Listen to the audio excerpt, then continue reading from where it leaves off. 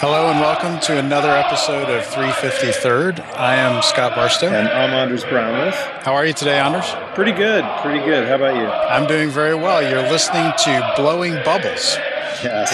a favorite of the English Premier League football fans, and actually music from today's movie, by no strange coincidence. That's right. It's funny how that seems to work out on our show.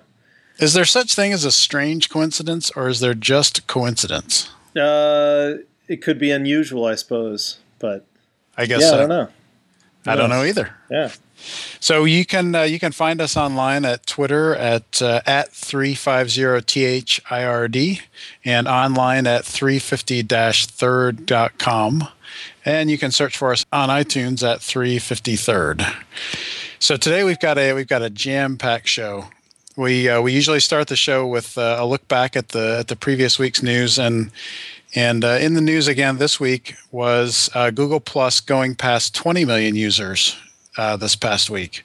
So I think when we talked about this in our last show, they had gone past 10 million, and it seems like they're on a pretty interesting trajectory. They're on a tear. I mean, it's basically 10 million a week. So every episode will be reporting another 10 million. I think.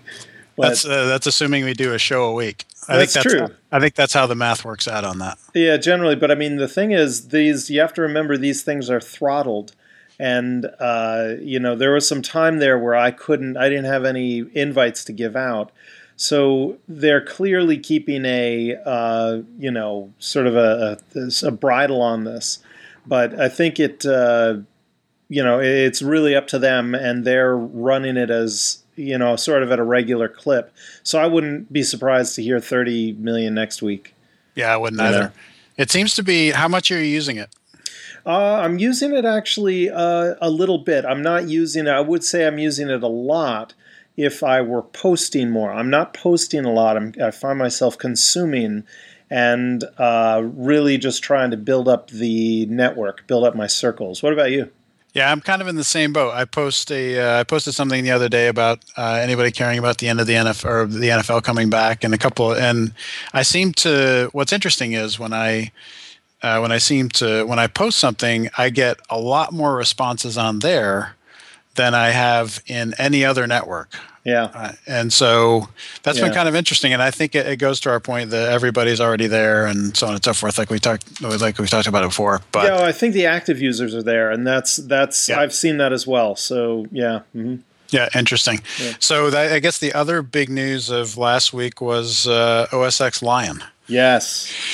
And I know this is I have yet to partake of the delicacy, so I'm turning the floor over to you to talk about the wonderment and astonishment that you experienced when you downloaded it. Okay, so the big deal with this is that this is a internet only download. I think they will eventually open it so that you can get it on a flash drive. But this is the first OS that they're putting out that basically does not come on any spinning disk media. I'm a big fan of that. I gotta say, the number one visible change on Lion has been the reversal of scroll direction when you're using a trackpad. Right. So everybody's sort of a flutter about that. Yeah, in my opinion, I love it. I think it's great, and it's a gutsy move for them to have done this, but. Because when you're, with older versions of OS X and certainly versions of Windows and other OSs, when you push up, the content goes down. This has been reversed to much more accurately mimic what you do, say, for example, on an iPhone or an iPad, where you have direct input, where what you put your finger on and you move your finger around slides with your finger. So now you push up and the content goes up. You will go up. So, and it's interesting, I think, to think about the history here. You had, back in the day, scroll bars. And these are, the little, you'll notice scroll bars are gone on Lion. The scroll bars had that little tag that you grab and you pull it up and down. It's like a tab. I don't know what you call it. And you would pull that up and down, and that as you pulled that down, the content would go up.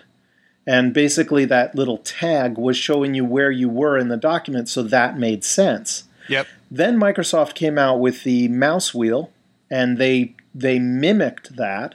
So when you push down, the content goes up. Because basically that mouse wheel is a controller for the little tag. Yeah, tab, exactly. Yeah, right? so that the mouse wheel essentially moved the scroll bar marker or whatever it is up and down.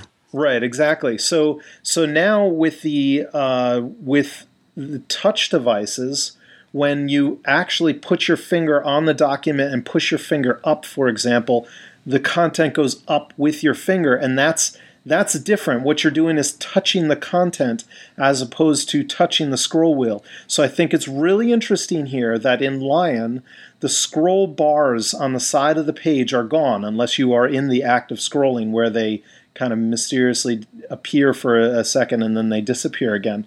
And so when you've got those things up, you push up, and it is as if your mouse or your device, your touchpad, is connected to the content because it goes up with it. It's a gutsy move because the legacy right thing, and certainly the way I've been fighting this for the last week. I've been using Lion. You want it to go the other way because that's just what you naturally know. But it is only legacy that it is that way if scroll bars are gone. So the whole point is, because they got rid of scroll bars, they then made the touchpad scrolling work as it would if you're directly touching the content, not if you're directly touching the tab that you're pulling up and down in a scroll window context. So is it affected if you've got an external mouse connected? What happens if I've got I've got my old mouse connected and I've got an external keyboard? What's the experience? So the experience is you scroll up and it goes up. It's backwards. Basically, it's backwards everywhere. Everywhere you would think. Really? Yeah, which is correct, I would argue, because when you push up and the content goes down, that's because that's what happens to the content when you are moving not the content but the tab. Sure. So because the tabs are gone, the tab is gone basically. You have to be moving the content. So interesting. So that's going to take some getting used to. It does, but stick with it. I mean, it takes a good week before you start moving things in the right direction to begin with, and I gotta say that it's not quite so smooth. Scrolling around on the iPad, for example, is instantly reactive. As soon as you start to move, it's instantly reactive. It's really not so much on a desktop OS. There's something else going on or whatever, and it doesn't quite. I mean, it's not the highest priority, so that throws you for a loop because you try to move it just a little bit to see which direction you need to go. You see no movement, so you assume you've jammed the content, all the way down, so it's all the way to the top now. So you start going in the other direction, which is in fact wrong, and suddenly you see the content like passing the top of the screen. You're like, oh, that's what it is, and then you switch it around. So it takes just a second longer to kind of orient yourself while you're learning, which makes it so painful. But stick with it, because not only is this sort of conceptually a better way to do scrolling, but because it's the default, in a few years, everything is going to work like this. And if you roll up to a machine not ever having made this jump, I think you're going to be in a world of hurt. You're just going to prolong the inevitable. At some point, you got to do it. You might as well do it now. The only problem would be, of course, if you had multiple computers, multiple operating systems, and you got to remember which one is for which. That's no fun. But there we are. Yeah. Interesting. Anyway, so that's my entire Lion review right there. Comes down to one thing: scrollability. Yeah, hardest thing to get over, but it's fun. What do you? I know we've talked about this before, but was the overall experience with the getting it through the app, getting it through the App Store, and all of that? Was that?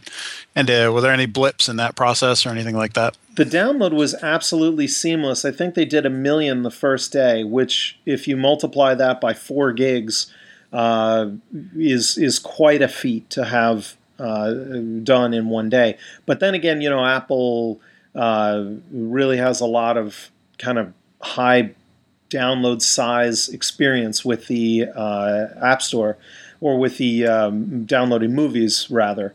Right. So maybe they've had some experience here, but I got to say, I mean, it was flawless. And then I just upgraded within the app. I had to shut down and restart, of course, as normal, and everything came back. And there I go. Now I don't have a disk. Not that it matters. I've got my MacBook Pro here, and I've got a solid state drive on one side, and where there used to be a optical drive is now it's a 500 gig solid, standard hard drive. Yeah. Which I keep spun down all the time. I only bring it up to do backups. Yeah. So I don't even have optical media on my machine. And you'll note that the Mac Minis don't have an optical drive either. The new ones that just came out. Which that's right. You'll see that trend happen across the entire notebook line. I would not be surprised to see a MacBook Pro looking more and more like a MacBook Air, like more of a wedge. Yeah. Because it doesn't need to have that drive. The physical space requirement is gone. So they can make it look like anything. Yeah, I think you're gonna. I think you're absolutely right. It's going to move toward that form factor. Yeah. And just allow for the bigger screens and bigger better screens, bigger batteries, and everything is going to be solid state eventually. You kind of can see it going that way. So at some point, I mean, I'm basically there except for my physical hard drive that I keep spun down. I have a machine, and excluding the fans, that has no moving parts. Yeah. How about keyboard moves and the clamshell opens up and shut. That's it, though. I mean, these are all. That's very different from 4 years ago, where I had a spinning hard disk and an optical drive. Yep. So, yeah, that's really interesting stuff. And of course the benefit to Apple for distributing this way is piracy is almost a non-factor. That's right. Well, it is a non-factor. You can't do it. I guess you can if you're creative, but. Yeah, I'd imagine because what happens, you download this 4 gig file, it gets decompressed. I haven't looked at it, but I'm sure it's a DMG or something. Yeah. Well, it's not a DMG. It didn't get mounted. I did look for that while during the install process. I did not see that's something interesting. mounted. I would have thought it would have been a DMG. I would think so too. But in any case, I'm sure you could get the file. But the question is then, of course, is there any kind of signing that's done? I'm sure there is, and I'm sure you're right. Minimizing. But you know what? Here's the deal. Who really cares? At the end of the day, Apple amortizes the price of the machine into the price of building the operating system for it. So sure. If you've bought the machine to run the OS, outside of a hacked version of the OS that works on, just plain old vanilla Intel hardware, you've already paid. So is it really the worst thing? They're never really going to have a problem with that. I mean, they'd have problems with stealing other pieces of software that maybe aren't attached to the machine. Right. But yeah, I don't know. Who knows? Yeah. So I guess the last thing that really was the big announcement of the last, since we did our last show, was Spotify landing on the U.S. coast. Yeah. What did you think about that? So I didn't really try it as I should have. What did you think? So I downloaded it the first day that it was available. I just ponied up and got the premium. Wow. You could do you could wait for an invite and go the free route, or you could pay. You could pony up and do the premium, which gives you all kinds of interesting features, and you could get access right away. So I went ahead and did that. It was they've got 2 for-pay models. One is $4.95 and one is $9.95. And the difference between them escapes me right at the moment. But so my first impression was, first of all, the music quality is fantastic. Everything is at I think gosh, I can't remember the bit rate. It's like 320 or something. I think it's 320. I think every recording is at 320, and it's just pristine. Just fantastic quality. There were a few things I didn't like about it. One, when you're kind of getting started in something, you kind of like to, if you're in iTunes and you start listening to something, you'll start seeing other recommendations kind of popping up. And and hell, I saw you listen to this. You might like that. Mm-hmm. So there isn't really any of that. And so that's a little bit troubling. They do give, if you search for an artist, they'll give you a list of artists like that artist, but you don't kind of get this running recommendation engine thing as you're kind of flying around the musical universe. So I thought that was kind of an oversight. And but I'll tell you, the iPhone app is unbelievable. Is it? Oh my gosh! Why? It's so good. You can do everything on the iPhone app that you can do on your desktop, and it's just the user experience is fantastic. Mm-hmm. So what I did was I built I think I built 5 or 6 playlists while I was working on my desktop, and then the way it works is when you get the iPhone app is they sync your playlists over the air via Wi-Fi. Mm-hmm. And so all you do is you bring up the app on your Wi-Fi network, and it connects and syncs all of your music over to your phone.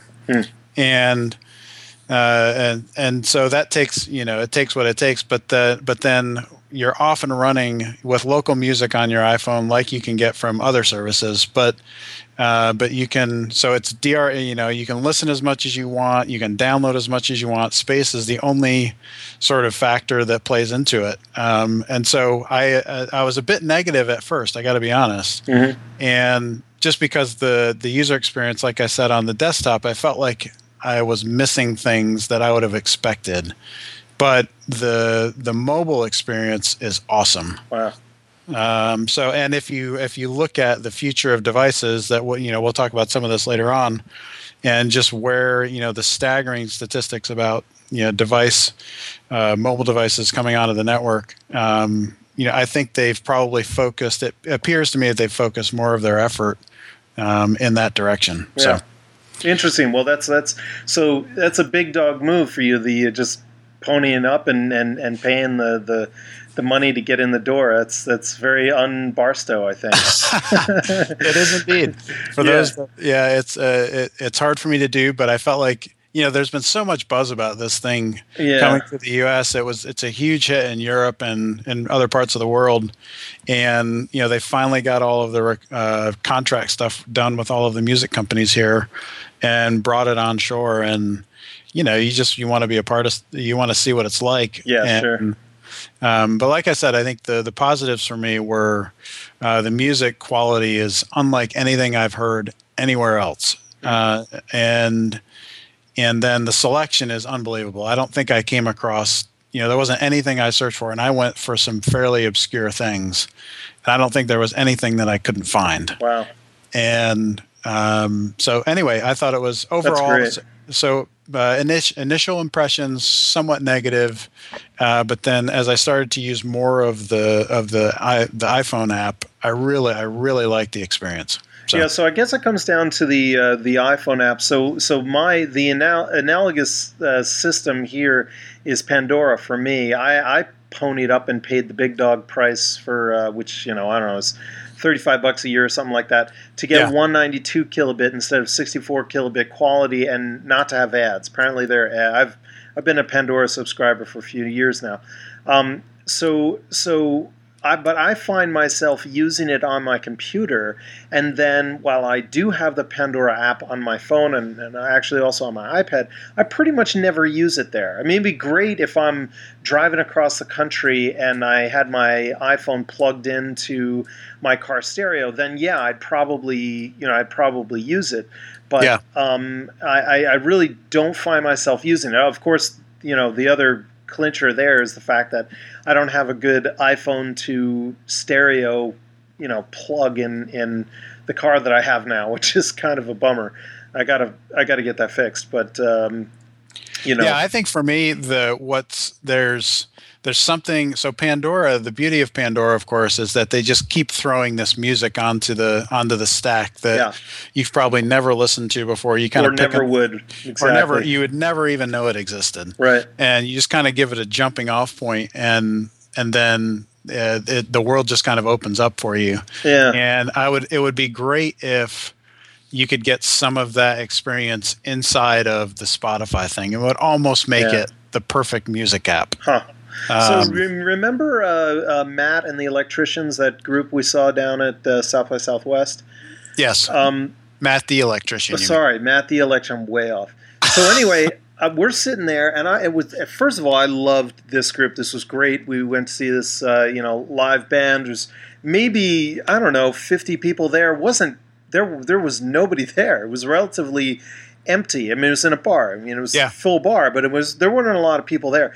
And I'm like, yeah, this is great, man. Just somebody needs to find these guys, blah, blah, blah. And they started singing this one song. I'm like, I know this song. I've heard this before.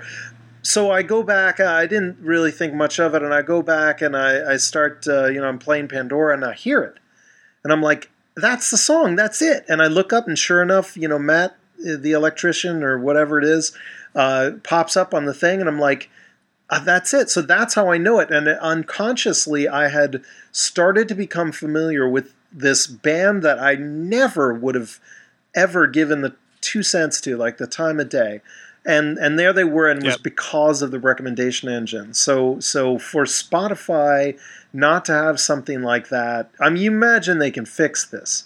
But for them not to have something like that, that's kind of a... I mean, I understand it's all going to mobile, but that's kind of a clincher.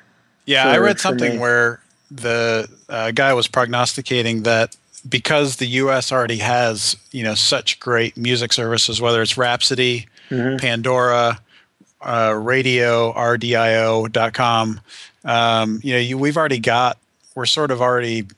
we've got so many choices already. Whereas this guy was saying, I forget who it was, but this guy was saying in Europe, the choices are so much more limited. Yeah. And he sort of had this, he said, maybe that's why it was so much more popular there than it is here. Yeah. Or than I think it will be here, because we've already got things that do what they do. We've already got apps that do what they do and some of these other things. Yeah, so then to stand out, it's got to be this just, knockout. Like, you got to get all the standards that everybody else has, and then just a killer feature that kind of sets it over the top. So I don't know. I mean, are you familiar with any of the statistics surrounding Spotify after their launch in the U.S.? How's it going? I think they've, at least I haven't read them. Maybe they've been trying to keep them somewhat secret, or, just kind of quiet. I don't really know. Yeah, because it seems like the buzz is totally dimmed down. Yeah, I think it was the first few days, everybody was all aflutter about it. And then, to be honest, I haven't heard anything about it since, which is not a good sign. Not a good sign. Definitely not. And we're still hearing about Google Plus and Circles and all. I mean, that's going strong. So that's so if it was there, if there was a reason for it to be there, it would be there. Agreed. And so, anyway, moving on. Yeah. You found an article this past week that I thought was really interesting about podcasts. Why don't you talk about it? So this is a trend that this is a BBC story. There's it's basically saying how podcasts are silently becoming very much more popular, and I sat back and said, you know what? That's unbelievable. This is exactly what I'm doing. I'm sitting around. I'm listening to, 1 or 2 podcasts a day or so, which is a consumption rate, at least 10x than I used to be. It really, I mean, it has taken off for me, and not because, not because of some difference in my daily life or something. It's just because the content is so great, and there's a lot of good stuff. And, so I just found this thing started to ring true, and maybe it was some of the early precursors to why we started this podcast. Yeah. It was very interesting. But in any case, you had a couple of points about this. So I guess my question is, I read the article, and the article's focus is really about, the statistics around number of downloads for really popular shows. And I think the thing that's interesting for me, and why this medium was interesting to get into, and this is really kind of my first launch into it with this podcast, is that the democratization of radio, which is really what podcasts are. If you throw out music, and to me, music on the radio is almost it's almost irrelevant now. Yeah. Because first of all, it's all programmed by, most of the radio stations are owned by very large companies like Clear Channel or, those kind of, and the programming is, you don't have a DJ in there deciding what to play next. Yeah.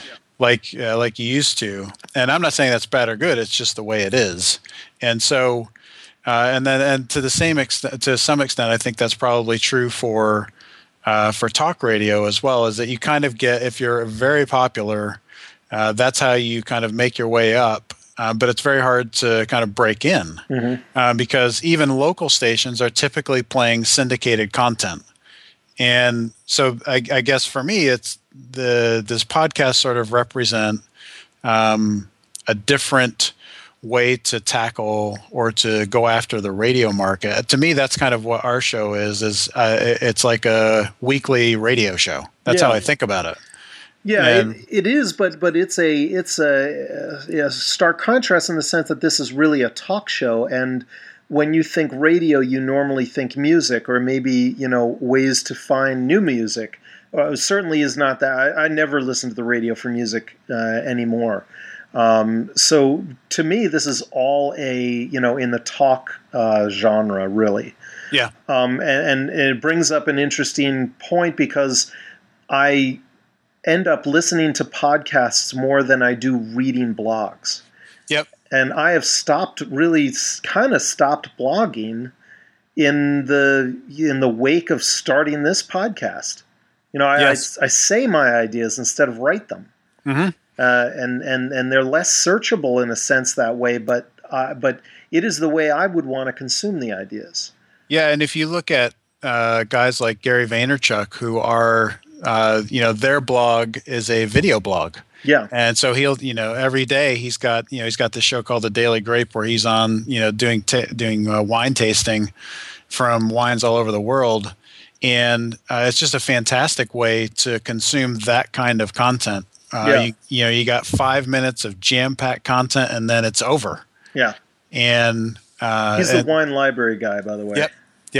And he's his new site is Daily Grape or something like that. Yeah. But it is Daily Grape. Yeah. But it just seems like maybe podcasts have been around for 5 or 6 years or something like that. Yeah, sure. Uh-huh. And Apple sort of controls the domain right now, and there's other companies like AudioBoo that are trying to break in, and I wonder what that means for guys like us that are trying to distribute audio content. Do you take a look at more than one platform now? Is Apple less relevant, more relevant?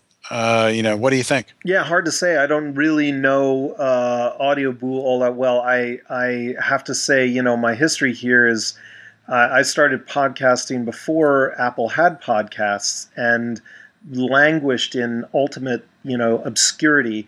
And then Apple decided to add podcasting support to iTunes. So I took my show at the time, which was with my brother, called 12 Byzantine Rulers. And we turned it into a podcast. It was just a series of MP3 files at the time. So we put an RSS feed around it, turned it into a podcast, and submitted it. And we got 12 Byzantine Rulers up day one. And people started to come, and they slowly arrived. And suddenly, at some point, it took off like wildfire. I don't even know when that was. And Wired started calling, and the New York Times called, and it turned into a big book deal for my brother. So in a sense, Apple made our podcast. And right. So it's because it's in iTunes where everybody already is. Exactly. Yeah. So it's hard to see that lock changing, but it'd be great if it would in some way. I just, it's been fascinating to see it's at least 100x and probably a lot more than that of our users get to us through iTunes than every other channel. I mean, I had our 12 Byzantine Rulers podcast in pretty much every listing that you could have it back in the day. Yeah. So it was just the numbers made it that Apple was the only place that mattered. Mm-hmm. And to some degree, I think that's still the case. I don't see that changing. But then again, I haven't really looked into Audioboo all that much. Maybe I should. Yeah, I haven't either. They seem to the pitch is that it's a more of a social listening thing where it's, and so I get that hook, right? Because if I'm listening to a podcast and I want I want my friends to know what I'm listening to, that's a little bit difficult in the current environment. It's not hard to or it's not easy just to push that out. I guess you've got the share links in iTunes, but yeah. And what about ping? Well, you can't ping a podcast. No. So anyway, it'll be interesting to see where this goes. Mm-hmm. So talk to me about, you found a really cool video by this guy, Roger McNamee, who's the founder of or managing director of Elevation Partners, which is a VC fund. This guy gave an hour talk, and I mean, it was just loaded with content. Absolutely loaded. I don't even know where to start with it. So I just picked a few nuggets out that we could at least touch on this week. But I mean, I think we could do a show for every slide he had. Yeah, I think we definitely should. So this guy, this is an absolute, you have to see this. You have to go to 350-third.com, click on the link. We'll have the video there. Watch this. It's fascinating. The reason is because Roger, who's effectively a VC guy, it does all of his own thinking, a lot of his own research, just kind of has a really sort of much more 50,000-foot view of a lot of these technologies that we're talking about sort of very in depth here. He's got a great 50,000-foot view and he's proposing these hypotheses, and he's substantiating it with some fact that he's dug up, and it is he's just a great thinker. So do you want to dive into a couple of your? Yeah, I thought the high points for me, at least in the first few, were the first slide where he talks about Microsoft being under 50% of internet-connected devices this year in 2011 for the first time ever. That blows me. I'm in a sense, I'm you see it coming, but that blows me away.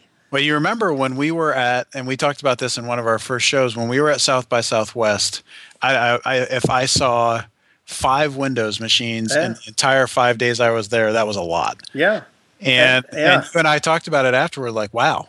That's pretty amazing that, you're at a tech show. Yeah, I get that. So the audience is a little bit different. They want to have the stuff that everybody's talking about, but still, if that show 3 years ago, you would have probably had half and half at best. Yeah. And in the slide, Roger talks about Microsoft used to have 95% of the market share of internet-connected devices, and this year they go under 50%. Yeah. And then the other sort of corollary fact to that was that Apple will put 100 million devices on the network this year. That's an unbelievable statistic. So this includes iPod Touches. This includes iPhones, this includes iPads, and of course Macs. So when you say internet-connected devices, these are devices, not necessarily computers, which is why you can see the number switching as quickly as it is, I think. Because if you look at the install base of Macs versus PCs at this point, you're not going to see that kind of a drastic change. I'm sure mainly, I think because the Microsoft still commands it's got to be 90% of the business market. Well, it's the enterprise. I mean, when you have a product set that's built sort of top down, so you have your customer is essentially the IT manager. You're going to be driven by a whole different set of requirements than what Apple's doing, which is effectively a grassroots, bottom-up type of a strategy. Make something people love, and then they eventually bring it to work and demand it at work. Yeah. So it's a different strategy. But I mean, my wife works at a law firm, and these guys are going to be the last ones to move. And I gotta, law firms are traditionally very conservative. And I gotta say, this is unbelievable. I actually see that they are now allowing iPhones into their enterprise. Yeah, over RIM, which blows me away because these would be the last ones that I would see moving like that. Yeah, and I and they think are. what Windows still has, and they've done a good job of this, is they've got this ecosystem around it that makes it easy to manage. If you've got Right. 10,000 computers, the management, whether it's a company like Symantec or any of these other kind of big network management companies, if you've got to push an update to 10,000 computers, doing that if you had 10,000 Macs, that'd be a bit of a challenge. Yeah, sure. And the And the other one that's like that is RIM. yep, RIM is followed the yep, same whatever formula. yep. Yeah. And anyway, those two statistics, I thought it was like a 1-2 punch, Bam, bam. Yeah. and just fantastic. And of course, if you watch the video, Roger goes, and we'll talk about this a lot more in the coming weeks. But the thesis, of course, is that internet connected devices are moving away from the traditional desktop notebook and to mobile handsets. Mm-hmm. And I think one of the more interesting topics in there again was this idea that because you are on a mobile, because the world is moving to mobile handsets as kind of the primary device, does the power of Google start to wane, or does the influence of Google start to wane, and do they start to feel financial implications of people not necessarily crawling the web for and searching for everything under the sun like it used to be 4 or 5 years ago? This is a fascinating insight, and if you think about it, it's obvious as day. It's totally, it makes total sense to my usage pattern. I pop out my iPhone to do a Google search once in a blue moon. I might have done 50 of them in the 3-4 years, however long it's been that I've had an iPhone. Yeah. So, well, and if you compare that with your experience daily, if you're coding or doing whatever you're doing, and you're on your desktop, you're in Google all day long. Absolutely. All day long. But Yeah, if you're out walking around, if you're a salesman or you're on the move most of the time, you've got targeted apps that give you the information you need, whether it's a restaurant, a place to go see a movie, whatever it is. Right. You don't go ask Google. It's not Google anymore. Yeah, you don't go ask Google where that information is. That information is already behind all those app icons on your mobile device. Yep. So here's the thing though. While search is certainly peaking and if you just play out the numbers, it's peaking and going down.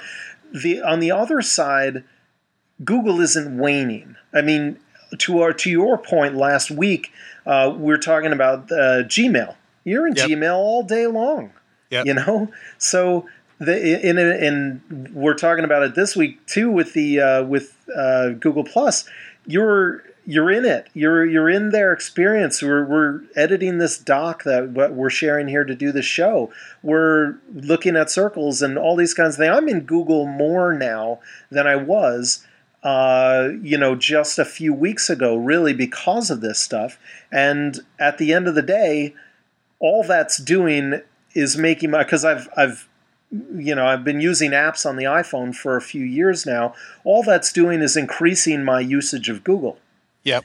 I mean, yeah, and I think what will be interesting to see is how they, if the money is not in search anymore, do they start, for instance, charging for Google Apps? Yeah. For your domain instead of, does their model move to more of the Microsoft model we talked about a couple of weeks ago, where it's $6 a user or whatever it is? I wonder if they start to move that direction more quickly as search revenue declines, and that's the golden calf for them. Yeah. So it's hard to imagine that. Just sort of going away. And I don't think the point of the presentation was not that it's going to go away, but that it's the search. And I think there's also probably an opportunity for these other apps to use Google search in a new way. Uh-huh. So, for instance, if I'm looking for a restaurant or whatever it is, there might be, I might, as the provider of that application, I might hook into Google Custom Search or something like that in a new and different way to use all of the information they've been able to gather, because you've got, Google Local, you've got Yahoo Local, you've got all of these valuable bits of data sitting with these companies, and it's hard for me to imagine that there's not a way to monetize that. Yeah, that's a really interesting idea. That's a very interesting idea. So, can you imagine Yelp delivered as a Google Maps service that, is on an app on your iPhone? So you pop it up and say, "Hey, what's near me?" and you have, reviews of everybody that's, what everybody said about the restaurants, for example, that are near you. And then you can change the search to be, hardware stores or whatever. Yeah. I mean, that would be really, really interesting. Yeah, and it's not just the reviews that are on Yelp, right? It's the reviews from Yahoo Local, it's the reviews from Google Local, and so you sort of have this blended, experience maybe where they move away from trying to monetize the browser experience and move to monetizing just the data itself. Yeah, that's interesting. But here's the deal. I'm going to blow up my own argument here. I hate mashups. I really do. I hate when people take X and add social to it, or they take Y and add, maps to it or whatever. I just, something about that, it just seems not so much Me Too-ish as just something that's incremental instead of revolutionary. Yeah. And, like coming out with Gmail was revolutionary for a search company. Yep. I'd love to see them make another, Zig or Zag like that. I agree. And anyway, So this is a fantastic video, guys. You got to check this video out. Watch it. Take notes. Listen to what he's saying. Get the Roger McNamee view of the world, because it is compelling. Very, very interesting. The resource, like Anders said, we'll make it available on the site. Watch it, and we'd love to get your thoughts after you have a chance. We're going to be talking about probably each one of his points over the next few weeks in a good amount of detail and kind of plumbing the depths of it. So it's that good. Seriously, watch it. Just stop listening to this right now and watch it. Well, don't do that. So we are moving on to Amnesia Lane, and what's interesting about this week is we think Anders and I are changing the format of the show a little bit, and think I think Anders, are we in fact decided that we are doing away with Amnesia Lane? Well, we're gonna do Amnesia Lane. I think when there's something that's compelling and interesting. I think the problem is if we do Amnesia Lane every single show, we'll get amnesia'd out.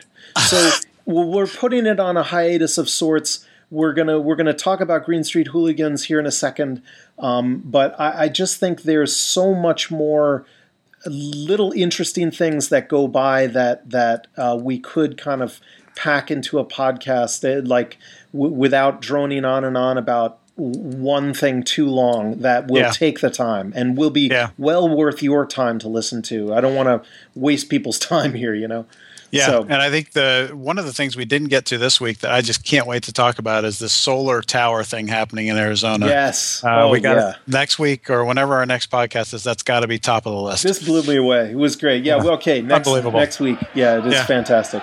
So let's talk about Green Street Hooligans. So let's set the stage a little bit. This movie came out in 2005 and was sort of at the height of British hooliganism in soccer or football. Yeah, I guess. Don't say soccer. What are you? That's right. What are you doing? That's right. That's a correction early on in the movie, actually. Yeah. But anyway, it was. I thought it was a great movie. It stars Elijah Wood and this guy Charlie Hunnam, who I'd never seen before I saw this movie. Uh-huh. Elijah Wood, of course, is Frodo. That's what I usually call him, just because I rarely can stand him in any other movie except the Lord of the Rings trilogy. Yeah, and Green Street. Yeah, and Green Street. Yeah. And to be honest with you, I could do with him or without him in this movie. To me, the guys that make it are all of the British guys. All the hoodlums. Yeah, all the hooligans. Yeah. But so anyway, the plot is pretty simple. Elijah Wood, or Matt, as his character is in the movie, gets kicked out of Harvard because his roommate frames him for a drug bust. Yeah. And his roommate is a very well connected, I think, the son of a senator. And so he frames Matt, and so Matt takes the fall for it, and buys a plane ticket and heads over to the UK to see his sister. and his sister has recently been married and has a baby, and his sister's brother-in-law is this guy Pete. And when Pete comes over to the house, that's really sort of when the movie just starts to roll for me. Spiraling out of control. Yeah, and so I mean, we'll talk about it in a bit more detail. But I was really stunned when we talked about this yesterday that you did not like the movie. Yeah, I didn't. I absolutely love football. There's no question that there's like I love what they show about the Premier League and how you have this undercurrent of pretty much a gang that is a gang of soccer fans that I said it, soccer fans, a gang of football fans that follows a team so closely, and there are these rivalries. So that part, that's fascinating. But the problem is I'm always looking for that redeeming character, which, in this movie, I suppose, is Pete Dunham, because he doesn't take the bait and fall back into the... You mean Stevie Dunham, you mean? Stevie, sorry. Yeah. Doesn't take the bait and fall back into the thing, the husband of Shannon. Yeah. See, to me, that's why I like this movie. Because of him? Is because I like it because it's just dark. Yeah, it is pretty dark. And you get into the underbelly of English football. Yeah. And it's this, you get from what I have read, a fairly accurate picture of what what these firms are like. And to me, I love the fact that everybody in here, I think if you're looking for redemption, it sort of comes in the last part of the movie when, Pete bails out. Shannon pulls up to the big fight at the end, and Tommy and his gang of idiots start to come after her, and he takes on Tommy directly and keeps him away from. That's true. I mean, that is really if there is a moment of redemption in the movie, that's probably it. Well, is it redemption, or is it him just just protecting the Majors family? Yeah, to some extent, it's him doing the right thing. Yeah. But I think it's also just he knows that the consequences are just too great, and he's got to make something happen. Yeah. But there's a couple of things in here, a couple of things in the movie that I really like. I love the camaraderie of all of the guys. So you've got this kind of mishmash of guys that are Pete's friends. You got Bobber, who's just a lunatic. He is a lunatic, but look at his face. His face is the best casted face I've ever seen, because his face is the character that he plays. Yeah, and every look, his utter disdain for Matt being from the U.S. Yeah. I mean, in every scene that he's involved in, he's the guy you're paying attention to. Yeah, that's true. Yeah. So I really liked him. I loved Tommy, Tommy Hatcher. Just this huge thug that and so I really just enjoyed the camaraderie, and for me the scene in this movie that I could watch over. There's two of them probably, and both of them are fight scenes. Mm-hmm. And the first one is when Matt they get out of the match at West Ham, and Matt's trying to find his own way home. Yeah. And he gets lost. Yeah. He's trying to find his way to the tube. Down some alley. He gets down some alley, and the guys from Birmingham jump him. Yeah. And they're going to give him the Chelsea grin, and so all of a sudden you think okay, he's doomed, and all of a sudden the rest of these guys show up and start cracking bottles over these guys' head, and so it kind of, those guys run away, and then both of the firms come together, and you got there's like 50 guys from Birmingham, and there's probably 15 from the GSE. Yeah. And Matt's standing there saying, "Oh, we got to run away. We got to go. These guys, there's too many of them." And Yeah. Pete says, "When you're with us, you stand your ground and fight." And I thought I showed this movie to the basketball team I coach, and I played that scene before a game, and where everybody's just sort of panicking, and Pete just stands up and says, "No." Okay, that's awesome. That's not how it is. So you played this in front of the the basketball team when they're in front of some crazy opponent? Yeah, so we were getting ready to play a team that we were going to have a hard time with. Yeah. And I knew it going in. And so in the locker room before the game, I brought my computer, I cut all the lights in the locker room, and I fired this thing up. And I said, this is what it's all about. And I played the next, however long that scene is, that 5 to 7 minutes. And I said, that's what it's all about. And, those guys act like they've been shot out of a gun. Yeah. And so that's one of my favorite scenes. That's fantastic. The other one is when they take the train to Manchester. And they get dropped off at some station in the middle of nowhere. Yeah. Right. And there's that truck. Yeah. That is that moving truck or some kind of truck that hauls crap around. And they all pile in the back of that truck and roll up to the train station at Manchester. And the Elijah Wood's in the front seat with the driver. And the guys are where are all the guys from the GSE? Yeah. And he says, I don't know, we're here to shoot some movie or something like that. And they let him in and they pull forward and everybody piles out of the back of the truck and they just start going at it. Matt's throwing him street cones and bricks off the side of the road, just tossing it into the mix to get to his guys to kind of set them up. That was hilarious. That's really his first. That's his first fight where Bauer, they're running away from that fight and Bauer slaps him on the back and he's one of the guys at the end of that fight. He definitely is. He's been accepted. Yeah. And then, in the very next scene or in the very next set of scenes, they think just because of Matt's dad and they see Matt going into the London Times and they pick him out to be a journalist and they think he's just an undercover journo.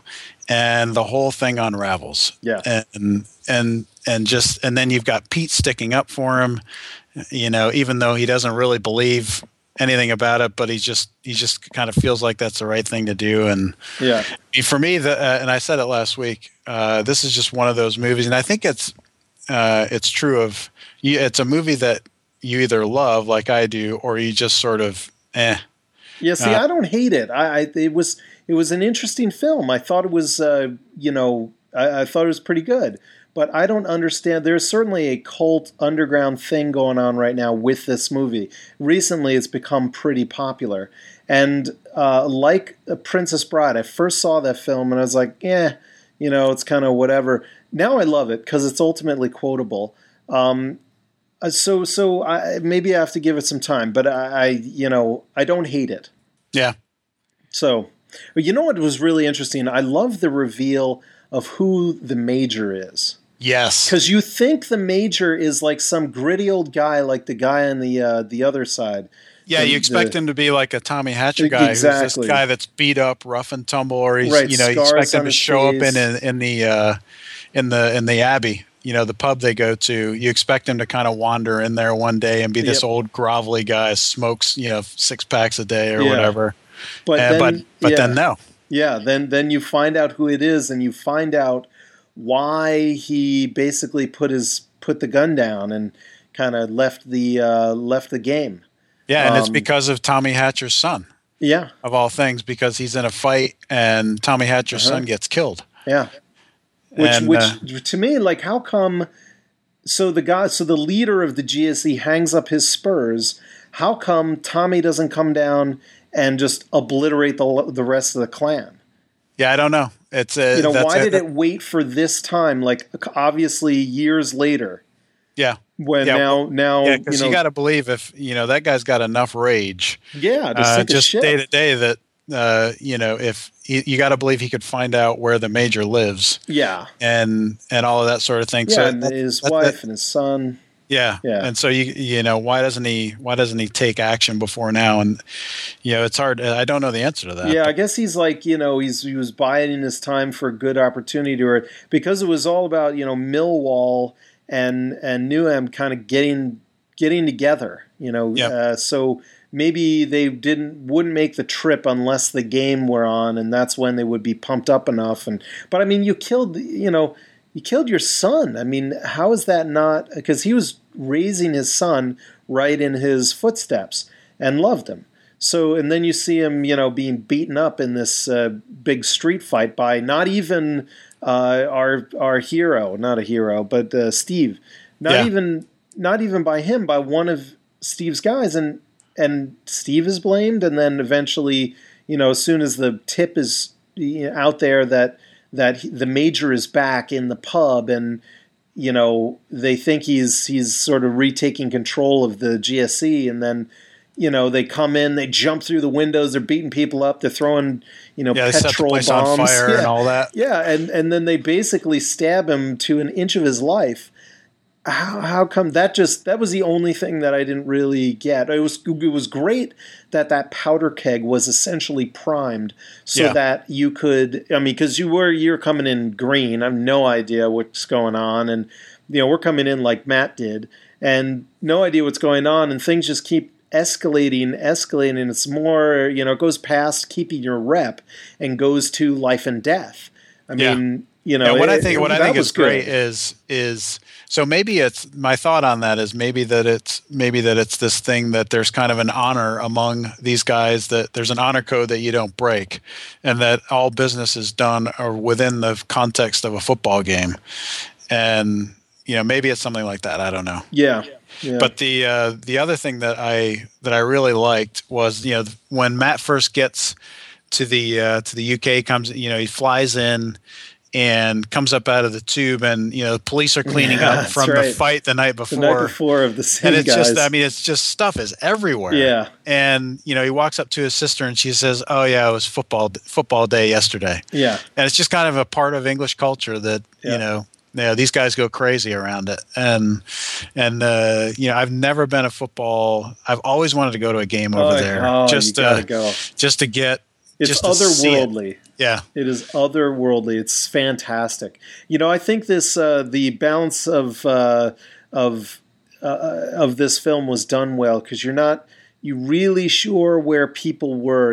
Is he a journalist, or is he just the guy? Is he going to bring that up, or do his allegiances really lie with his family to the GSE? I mean, there's a point where he basically shuns his family for the GSE, but then at the end he's going back to protect his brother's his brother-in-law's son and his sister, and so that I think they kind of danced along that line quite well. I did enjoy that. I think the last thing to close it out that I thought was really, really cool storyline was Pete being a history teacher at a school. That's awesome. I mean, all these little kids, Yeah, I mean, he's just and you see him in that context where he's this great teacher. The kids love him, and then you get the other side of him, which is just this fierce, fighter guy that got scratches all over him, and I thought that was a really cool sort of, because you got these guys, the obvious message is these guys sort of come from every walk of life, and football just turns them into these nutcases. So I thought that was really cool. It was good. And the thing is, he has his kids out there and they're playing football, and they ask Elijah Wood's character Matt to come in and play goalie, and they give him a sound spanking, and these kids are like 9, 10, they're really young, and they kill him. And then, so I went from watching that, and then yesterday I went to play in a football league here. So I went, or I guess it's a soccer league here. That's right. I go out there, I felt like an idiot. I mean, because first of all, the level of play is well beneath what those 9-year-olds could do, and here I am, like, I can't, I'm like pushing 40. I can't, stop myself and turn in a different direction for anything. I never could when I was young. And these guys, and they could, just kill me skill wise. And it was pretty sad. But then I had one really good run and another one that wasn't so bad in the game, so I felt better. But anyway, it was totally demoralizing. It was basically the moral of the story. Yeah, I think so. My opinion is, so I've watched this movie. So I keep it with me wherever I go. On any plane trip where I don't have something else, where I'm just sort of zoned out, or it's been the end of a long day, I will almost inevitably watch this movie. See, okay, so you've got this. And you've got Wall Street. Yeah. Wall Street, I totally understand. This, Yeah. for pump-up value, yeah, I understand. I don't know if I would put it in my top 25. Yeah. Yeah. So but I'll watch it. What else do you carry I've probably around? watched this. I've probably watched this movie 20 times.